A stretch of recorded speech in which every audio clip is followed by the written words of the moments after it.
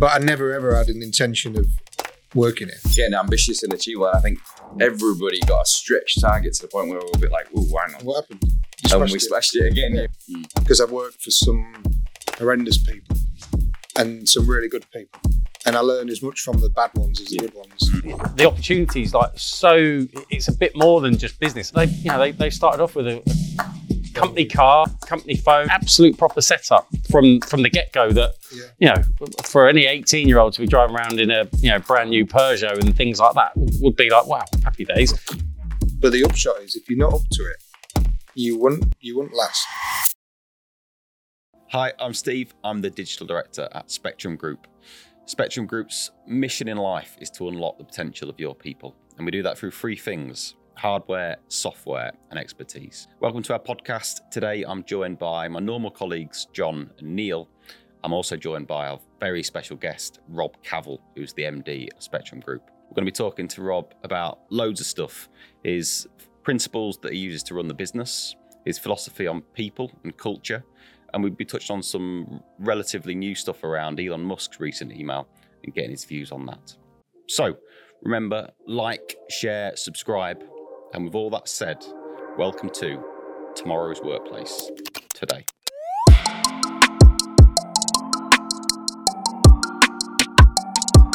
So I think we're going to be on best behaviour today, Neil and John. We've got a special guest with us, Mr. Rob Cavell, also the MD of Spectrum Group. We couldn't get the chairman, could we? So we had to go. Yeah, second best. Age over beauty and all that. So I'll hand over to Rob just to give a quick sort of 30-second introduction to you, for those that don't know you, if that's all right. Okay. So I'm Rob, Managing Director, IT at Spectrum. Nice to meet you, Rob. And I said IT at Spectrum. You did? Yeah. Didn't you change that? I joined as Managing Director of IT at Spectrum. Now, I started Spectrum in 2016, originally to oversee the final stages of the build of this place, this building. So my background is a legal background with some construction thrown in, so I was quite well placed to oversee the build, get it finished on time and on budget. They then offered me a job, and I started with marketing, sorted a few bits out there and got it slightly better than where it was before handing it over again. Then I got into ops management, so operations manager, ops director then, and then in 2019 became MD. So I've been here 5 and a bit years, 3 years of which I've been managing director. Excellent. So just in time to be, just in time for the global pandemic. Yeah, exactly. Here's the hot seat. Yeah. You really did get thrown in there. That was like Boris, similar timing, I think. I think you're faring better. Yeah, exactly. Boris. No, but yeah, it's been a good 3 years. I spent most of the first year, probably first 18 months really, looking at the management team, trying to surround myself with great people, which I've done. And the next year after that was sort of coming up with growth plans, but all in the environment of COVID, which wasn't particularly helpful to our business. We've still nevertheless had a good couple of years in terms of performance, which is ultimately what I'm here to deliver for the shareholders. It's been all right. Tell, for those listeners, watchers that aren't familiar with the business or particularly detailed way, to tell us about the business and the different elements to it, because there's lots of elements to the business, isn't there? Yeah, so as a technology group, we've got various arms to the business. What I'd say the bread and butter is, and the historical part of the business, it's been there ever since we began in 1983, is the print business. So Spectrum Print, we're a reseller of Canon's hardware, copiers, photocopiers, printers, wide format machines, large format machines, ProPrint, all sorts of anything you want to print paper on, we can sell. And we've been a Canon partner since 1983, as I said. We're a platinum partner, which is as high as it gets in terms of their accreditations. Albeit, I say as high as it gets. There is one beyond that, which is Canon Business Centre status, which we're proud to be the only Canon Business Centre in the UK. That is an initiative that is popular across Europe, but relatively new in the UK. And that is where Canon need to service their customers or want to increase market share in parts of the country where their direct operation doesn't necessarily operate. So we act on the face of it to the public as if we are Canon. in the north of England, essentially. So that's the bread and butter of our business. It's probably 80% of our turnover, and is a successful part of the business, albeit one on a different trajectory to the digital side, which is obviously where you boys are. Steve heading that up with the help of sales coming in from you two. So yeah, digital side, as I'm sure you've talked about on many a podcast, automating business processes, making life easier for people. Yep. The other parts of our business, we have a rentals business, which is our in-house equipment and software finance function. So we can act as a finance company essentially for some of our customers, where they can lease and rent equipment or projects from us. Okay. Then within the group, there is the 1 Point, which is the IT and telecoms, mobile phones, IT support, VoIP part of the business. So that's run separately from us, but it's nevertheless an important part of our group. Then there's some subsidiaries there. Think 360, which is an automation consultancy business, a small one with their own pieces of software, which is great. And then N3I, which is the business that looks after NHS clients within IT support. So it's quite varied, but it's all about technology. It's a big technology family, as it were. And that's the gist of it. But in terms of my remit, I'm Spectrum Print, Spectrum Digital, Spectrum Rentals, and I leave the IT and telecoms to other people. Good stuff. So if you look at those, the two, the print side of the business and the digital side of the business, you could say that they're competitors in a way, because you essentially one is trying to stop or helping to stop an organisation print more. Yeah. So how do you, as an MD that has ownership for both of those businesses, how do you manage that? What challenges does that bring? So we diversified into the digital probably 10 years ago.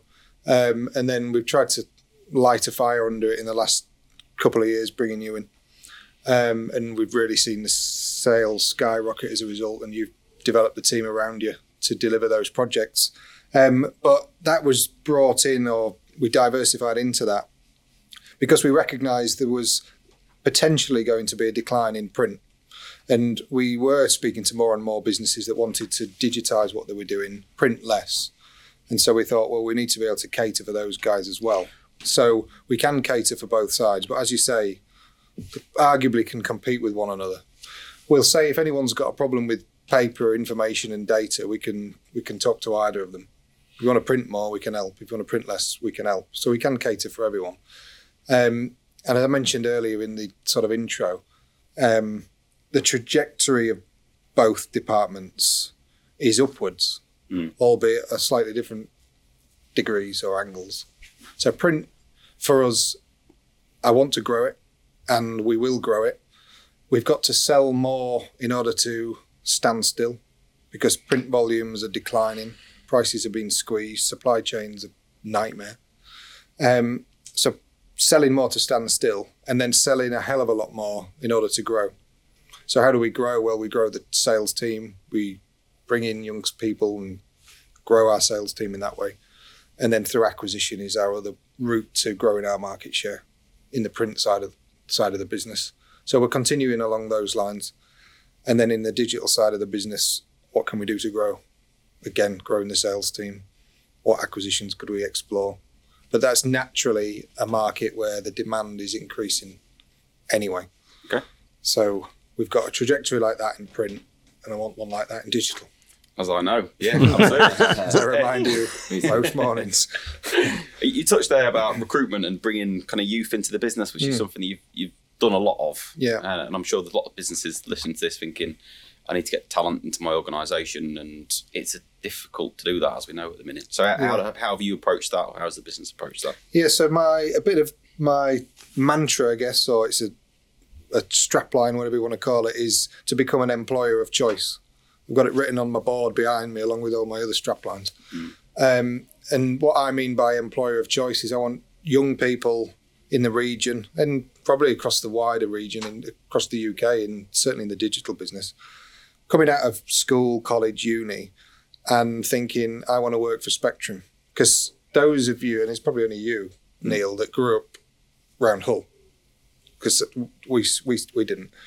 But knowing the region, I can imagine a school leaver in the Hull region coming out thinking, I want to work for BAE or Reckitt's or Arco, Smith and Nephew or whatever. Yeah.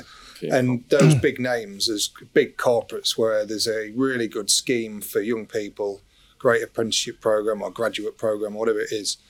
And they're the names, and they'll get hundreds and thousands of applicants each year, I can imagine. Because when I left uni, or on the verge of leaving uni, I was looking in this geographic location for those kind of roles. And you see those same names. I think I applied for BAE and I think Sainsbury's, albeit different location. But I see us as developing that status to be an attractive place to work. And how do we do that? Well, we shout about it.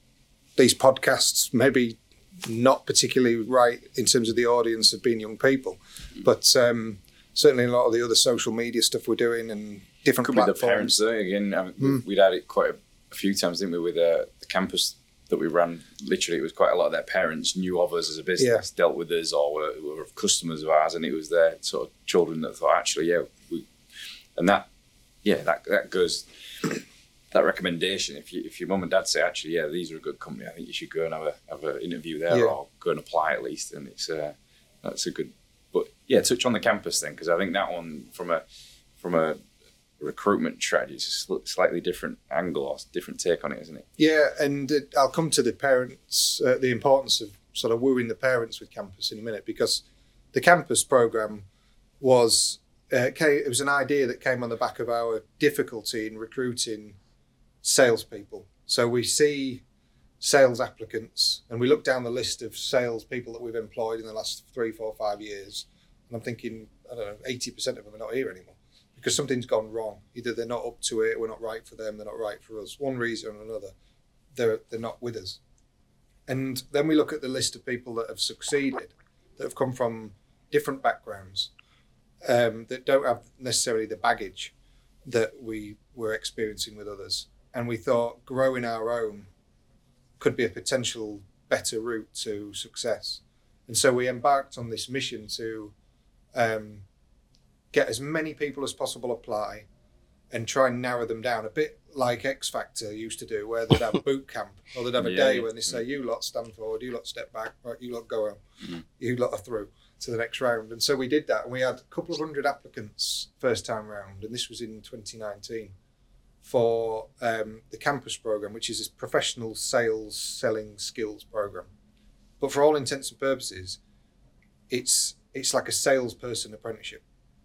And if you're a parent of a child of an age 16, 17, 18, 19, 20, which I am, I think it's easy for a parent to be slightly concerned if the son or daughter says, I want to be a copier salesman.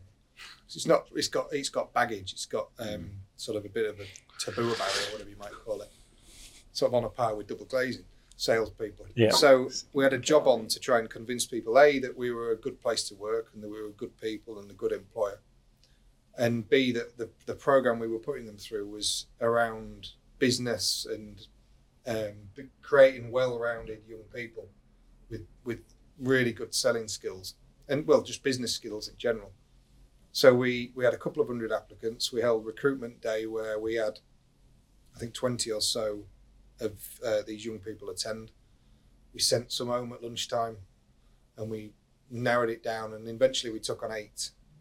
We set out to take on 6. There were 8 who were strong enough for us to take on a couple more. And we set out with a hope that if we got 1 out of 6, it would be a worthwhile exercise. But it's a costly exercise because 8 people at that age, over the course of, they've been with us, it probably took them 18 months to qualify, as it were, because COVID sort of threw a spanner. Came in at the wrong time, didn't it? Yeah, so they lost sort of a good chunk of time there. But we ended up with 4, as you know. So we wanted 1, ended up with 4. And now we've got 4 great, smart young people that are now out there with their own targets. They've had a year's worth of targets, and they hit the target. They did, yeah. They hit the target. So as we do with you boys, we put the target up. Yeah. And reset the clock to 0, and away they go again. So, it's an exciting program. But I just cast our minds back to once we'd offered them 8 people the jobs, we had, without wishing to treat them as kids, we had we had effectively some kind of parents' evening almost, where we invited the parents in to meet me, to meet Ken, our chairman, sales directors, part of the sales, other members of the sales team, just to try and convince them that we're a safe pair of proper hands. outfit. We're not just some tin pot outfit. We're not just wheeler dealer, double glazing salespeople. We're a proper outfit. So they welcomed them in here, fed them, wined them, dined them, and convinced them that they should back us with recruiting their child. So that worked well. It was an important part of it. And it's something we're doing again. Something we're doing again. We committed probably within 6 months of the first round to go again with another cohort. And this current campus recruitment program covers both the Hull-based office and the Northeast as well. So casting the net further geographically, but it's challenging. We've not had the number of applicants that we had the first time. Why do you think that is? I think COVID, for people of that age, COVID has created a huge amount of anxiety, concern, hesitancy, just general uncertainty about what the world's doing and what they should be doing in the world. And I, as like I say, I've got a son that age, or he's 17, so he's a bit younger, but does he know what he wants to do in a year or two's time? Did COVID affect him when he's stuck in his bedroom all day? Yeah, absolutely. So I think that's played a huge part in it. I think there's a nervousness to take a step. Do you think maybe I don't know, now it's opened up a bit, do you think maybe they've done an extra college course or university course that they maybe wouldn't have done, or they've maybe delayed that going into the workplace to sort of give them that buffer in time to sort of think and figure things out? Or Yeah, quite possibly. But that's the thing, the quality of just sat in the bedroom playing Call of Duty. Well, yeah, exactly, yeah. Sponging off mum and dad. but the quality of the first cohort, you know, the graduates, if you want, you know, was really good. Was a strong, very eclectic mix of, you know, we've got university leavers, we've got school leavers, etc. And to watch their journey, and granted for 2 years, it was mainly over Teams meetings on a Friday when we were doing your quizzes. But in all seriousness, the opportunities, it's a bit more than just business, I think, because we've taught them life skills as well, you know, negotiation, things like that. But actually, some of them at their first car, my first car was a clapped out Escort, going back a bit, don't bring age into it, They started off with a company car, you know, nice company phone, laptop, everything, you know, the real things that, you know, the absolute proper setup from the get-go that, you know, for any 18-year-old to be driving around in a, you know, brand new Peugeot and things like that would be like, wow, happy days. And you get all of those life skills, business skills that, you know, should down the line it not necessarily right. You've learned some really good skills that whatever career path you take. I think we changed. I think the business learnt from the mistakes, like you say, in terms of recruiting people that had been in a similar sort of photocopying role, you know, the like journeymen that have bounced around different sort of copier dealerships and come with a bit of, like you say, baggage. And it's like, we expect them people to sort of come in, you've got, I don't know, a month to canvas, month to crack on. If you don't hit your target, you're out type scenario. Those guys, obviously got found out pretty quickly, whereas we've completely changed tack with these guys. They've got a longer period, but we've had to sort of build it up and mold them and change and create that environment for success for them, get them into our ethos, into our mentality, the way we sell, the way we do business, the way we treat our customers, and they don't know anything else. So we've literally had to start from, and like you said, ironically, I was thinking about the team that we've got now. Literally, I think every single one of us has either come from a different industry and had to learn from the bottom up. This is Matt. Matt is a finance director, and this is Matt's team. Day after day, they trudge through endless stacks of paperwork, like mindless zombies. But luckily for Matt and his team, things are about to get a lot better. Since Spectro has digitized their documents, there's no need for physical copies and duplicates to clutter up the office. And with a fleet of Spectro bots to take care of the mundane, Matt's team have changed the game. Don't waste the potential they've got. Get them a robot with Spectrum. Tomorrow's workplace today. So I know you gave us a little bit potted history of your Yeah. Spectrum background. Okay, so I grew up with Spectrum Copiers as it was, and it was founded a year before I was born. So I've known nothing else in terms of hearing stories from Kitchen my table and parents. stuff. Exactly, yeah. So I've grown up with toner in the blood, as somebody once said. But I never ever had an intention of working it, and I sort of actively pursued other things. So I went to college and did law at A level, and my law tutor said, if you want to become a solicitor, don't do a law degree, which sounded a bit odd at the time, and then I understood it. And what he meant was get some other experience, do another degree, so a business-related degree, because it makes you more well-rounded, and then you do extended courses to convert it to law, graduate diploma in law and legal practice course. So I went off and went do my own thing in uni, and then went to law school and all that, and started as a lawyer, so training with a firm of solicitors in Lincoln, decent-sized firm. And then I think I probably practiced in law 5 years or so. Was it employment law? Yeah, so I ended up specialising in employment law, and then I worked in a construction business as their in-house lawyer. So again, I wasn't looking over my shoulder at Spectrum or looking over the fence at Spectrum. I was on my own path. Oh. Yeah, and got as the legal stuff started to die down in construction, thankfully, because I joined as an employment lawyer in a time of recession in construction. So there was a lot to do in terms of restructuring and people and whatever. That died down, probably got bored of the law, to be fair. And then that's what led me into just general operations management, business management, which is the real grounding for my role now. I mean, the legal bit's handy every now and again, but I've sort of left that behind. It's only by chance that in 2016, at a family event where Ken was in attendance, that he first sort of floated this idea that he was looking for a successor.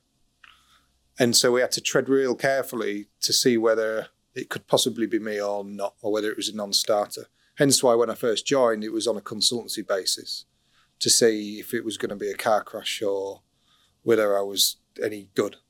But I'd had good jobs elsewhere off my own bat, so I'd sort of built up that credibility, I guess, enough for Ken to give me a trial, and that's when I came in and joined and proved myself. So there's no nepotism.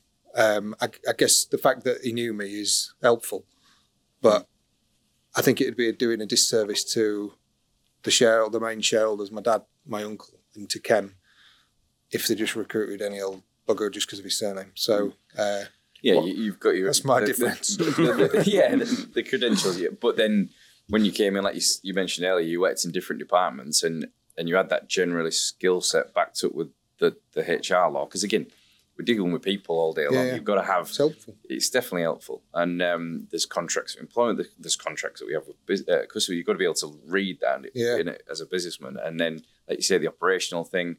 I think, like you said, Ken was looking for someone that had those sort of skill sets across the board as opposed to a specialist because we had and we still have great specialist sales directors and service finance and things like that. But they're just amazing at what they do, and that's all we want them to do. Yeah. Whereas I am a bit more of a generalist. I've never sold anything. I've never fixed a machine or anything like that. We discussed that in Munich, didn't we? Yeah. Or was it Madrid, one or the other? I'm not particularly techie either, so it is just that general business management. And a lot of my learning comes from, I guess I was a bit of a job hopper, to be honest, prior to settling here. This is the longest job I've ever had by some way. Right. And why I've did you learned move on so from the other much. jobs? Why was you? I guess this probably does come from my dad and some of the success my dad's had with Spectrum originally, and then other things. I guess it, because he's been successful, and it probably strengthens my ambition. Yeah. So I always had one eye on getting a slice of the pie and a bit of equity in a business and being a leader in that sense. So that spurred me on, because some jobs weren't offering that. So I take a leap in order to find those opportunities. But in doing so, I've had good experiences and bad experiences. which I think is really valuable because I've worked for some horrendous people and some really good people. And I learn as much from the bad ones as the good ones, as how not to be, as well as what you can take. More from the bad. What are you calling horrendous then? I'm not saying. I'm not saying. Not individual, but what are the traits that you would consider horrendous? Well, I think there's people management. I like to think that we're a great place to work because we look after our people and we care about our people and we care about them as individuals. You know, we know everybody's name and we know their partner's name and we know where they live and what they like to do outside of work and what floats their boat in work and what motivates them and incentivizes them and all this. And so we have a bespoke approach, I guess, a precision approach to each of our staff members.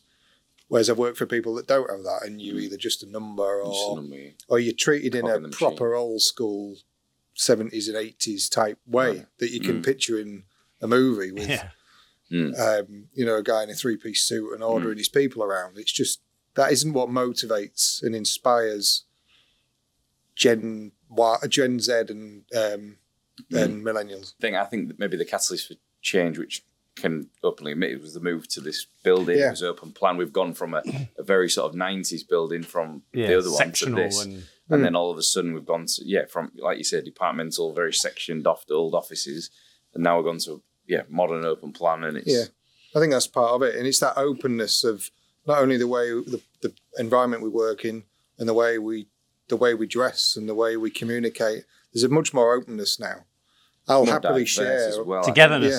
Togetherness, well. There's the diversity's definitely changed as well in terms of ethnicity, in terms of everything really of religion of all sorts, and like you say, it's open arms, really. We've just sort of, and it's all about skills and employing the good people, isn't it? Yeah, and sort of going back to that employer of choice thing, there's another bits of learning that I've done along the way, and I'm not a huge reader of books. I sometimes find that if you read a book a day or a book a week, like a lot of people do, sometimes the ideas can get jumbled and you end up not doing anything. And I've kind of read one or two books, Good to Great being one of them, Jim Collins, and like honed in on applying those principles before then reading another book, rather than just saying, there was some good stuff in there and then forget about it. I've read some immense stuff and then I've tried to apply it. So getting the right people on the bus, the wrong people off the bus, all these kind of things. Being patient when it comes to recruitment, only recruiting quality people. It's all around the people. That's all I've really focused on for 3 years. And that's part of the culture. And another guy I've learned from is he's the CEO of InBev, which is the big brewing company that runs, I think, Budweiser. He's part of their group. And there's a line in an article he wrote in the newspaper, and it said something along, I'm paraphrasing, something along the lines of, this isn't an easy place to work, but if you're good and you fit in, it's a great place to work. And that kind of epitomizes us, I think, in a way, because it's not easy. We've got really high standards. We've got quality people, high standards. Yes, it's relaxed and we're flexible with working and things like this. But the upshot is, if you're not up to it, you wouldn't last. And what I think, again, it was out of good to great. If I've made changes with staff members, people say, "Oh, you're ruthless," and I say, "I'm not actually ruthless. I'm rigorous," and there's a difference. I say rigorous rather than ruthlessness, because the rigor is to do something about it. It's to recognise there's an issue with, say, it's an employee or an individual. If you leave a bad apple in there too long, it can have so much devastating disruption. So being brave enough to move on. So culture-wise, I think it's a great place. I'm biased. It's a great place to work. We enjoy ourselves. We reward people well. We enjoy good social things and what have you. It's a great environment to work in. We're doing exciting stuff. We're making boring stuff exciting, because print and things like that are relatively dull, but we make it exciting enough. We've done well enough to attract a lot of talent, a lot of young talent. But I think everybody recognises at the same time that it's not necessarily an easy place to work, because I've got, like I say, we've got high standards. Yeah, just tell me, there's one. Sorry, beat you to it there, John. You you have different sayings like ambitious and achievable was one that you put in place, and I think I sound like I'm full of like phrases. But again, if just phrase book. I don't mind them because again they're quite short and sweet. It tells you how it is, but then it had quite a big impact on the sales, especially in the last 18 months, for example, because we had the best year ever, and then you went, all right, let's go again, ambitious and achievable. And I think everybody got a stretch target to the point where we were a bit like, oh, hang on. What happened? And we smashed it again. Yeah, we had another best year ever. So it was, So ambitious and achievable, because the two have to work in harmony. I could be ambitious and say, I want you to do £1 million a day. Well, it's unachievable. It's nonsense. Or I could be unambitious and say, I want you to do a tenner a day. So I want ambition, but that's reachable, but still stretched. Just on your tiptoes, just just a little and if bit you've higher. proven you can do it, because when we've reset targets again from last month, you've proven that you can do those numbers. We stretched them a bit, and I know you can do them again. And it's been proven over the last 13 months that you've absolutely smashed the last year. So if I take you back a couple of minutes, so you said, so on the ambitious and achievable, but you said that you've obviously had quite a focus on changing the culture and, flexibility working home. So perfect segue this. go on. Touching on what Elon Musk said some early point of this week. Obviously, we have done a pod that will be coming out around that. But what's your view on what he said around he wants everyone, senior managers especially, in the office, visible all the time? I kind of know the answer, but what do you think my answer is? No, I'll let you answer it. I can see where he's coming from. I get it, and it sounds he's mega controversial with it because he's blunt and to the point. Now he's in the beauty of the position that he's running Twitter in. It was Twitter related, wasn't it? Yeah, on Twitter. As opposed to Tesla, was that right? No, it was on Twitter, but it was about Tesla. It was about Tesla. Sorry, forgive me. He's buying Twitter, though, isn't he? Yeah. So it was about the Tesla. Yeah, it was about the Tesla employees. He's in the fortunate position where Tesla is an employer of choice. He hasn't got a problem recruiting talent. All he has to do is put a job ad out, say Tesla, and he'll have a queue of people. So within reason, he can, in my view, he can say controversial things, knowing that he's not going to have a mass walkout. He could still handpick the best talent. Now, we're not at that level, don't have that status. And so I would never say something as controversial as, right, everybody back in Monday morning, working from home is dead. Nor do I want it to be. What I'd like to see is a better balance. And it's almost, we talk about hybrid working, which is spend some time in the office, work from home, and it's flexible. What I think we lose is, and I hate the phrase, it's like a very cheesy one, but like water cooler moments. I don't like that phrase, it ain't on my board. But there's some truth, I firmly believe, in the collaboration opportunity of being in the same building at the same time. I encourage our teams, my team, to talk to one another often. I say to our service director, just stick your head in the sales guy's door every day. Even if you've not got an agenda or anything specific to talk about, I guarantee that if you stuck your head in the door, how are you doing? They'll say, have you got a minute? And a 15-minute conversation will happen about a couple of relevant points. You need to walk out with something to do, business-related, an next action. And that doesn't happen when you're at home. It just fundamentally can't.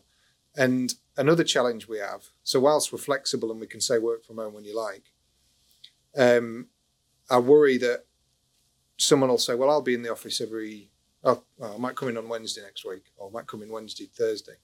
But if their colleagues have thought, well, I'll come in Monday, Tuesday, then they're still missing one another, and they're passing like ships in the night.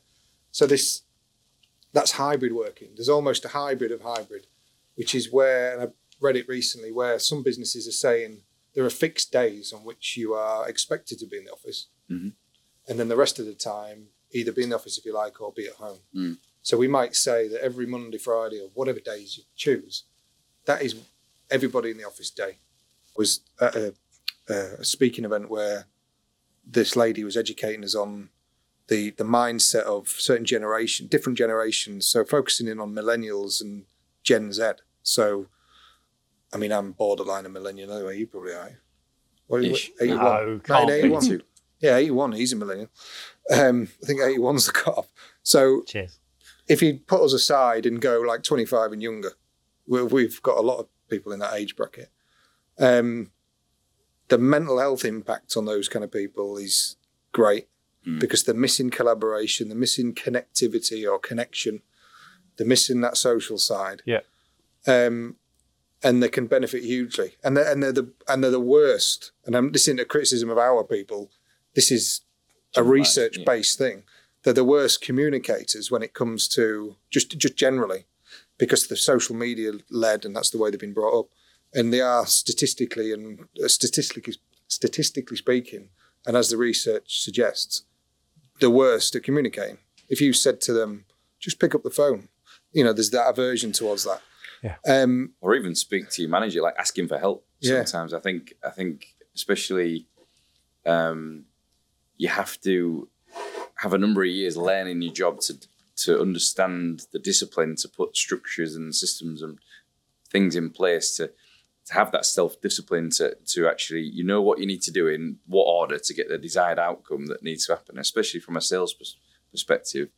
And again, I remember being new here and it was like, didn't know what to do for best. You knew it was like, get really busy and get active and go and speak to loads of people and do this, do that. And it was sometimes I'd be spinning my wheels and be like getting frustrated. And if you don't see the end in sight, it's like, is it really for me? Is it? And then you start doubting yourself and you can very quickly, especially from a spiral. Yeah, you can spiral. So you need your team around you. You need some of the wiser sort of older heads around you. You need the managers around you to sort of coach you. Because again, it's difficult. You're going to get a lot of rejection. You're going to get you got that rough and smooth. Because again, on top of the world when you get the deal, and then obviously if it goes the wrong way, you feel.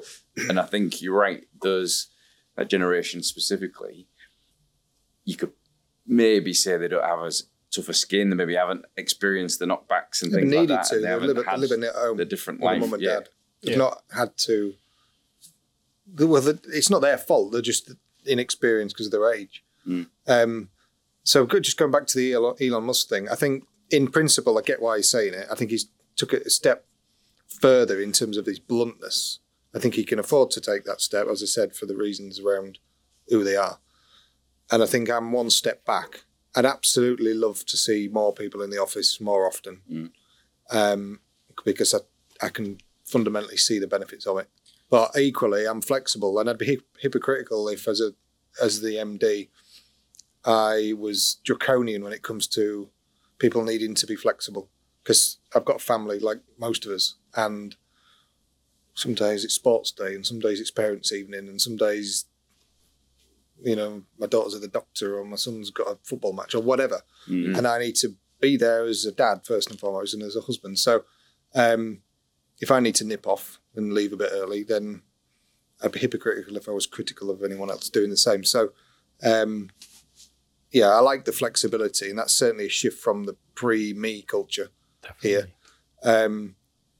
But then COVID has fast-forwarded it so much. Okay. I think some businesses I think I heard about Cisco, the telecoms business, that have gone full fat, closing offices and everyone at home.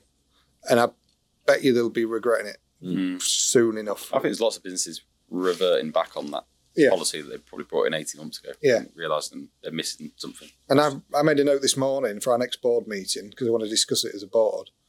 Are we comfortable as a board with the current arrangements around working from home? And largely, what can we do to tweak it, fine-tune it, make it slightly better? I want to ask you about another one of your sayings, because I walked into your office a couple of months ago, and again on the back of your whiteboard was scribbled what I thought was some sort of Japanese proverb. But I'll let you explain it. So stoadzai. Yes, it's just an acronym. So when I look back on what I've done here in just 3 years, and a lot of the changes we made when I first joined, and I continue to do it now, is all I think I've ever done is state the obvious.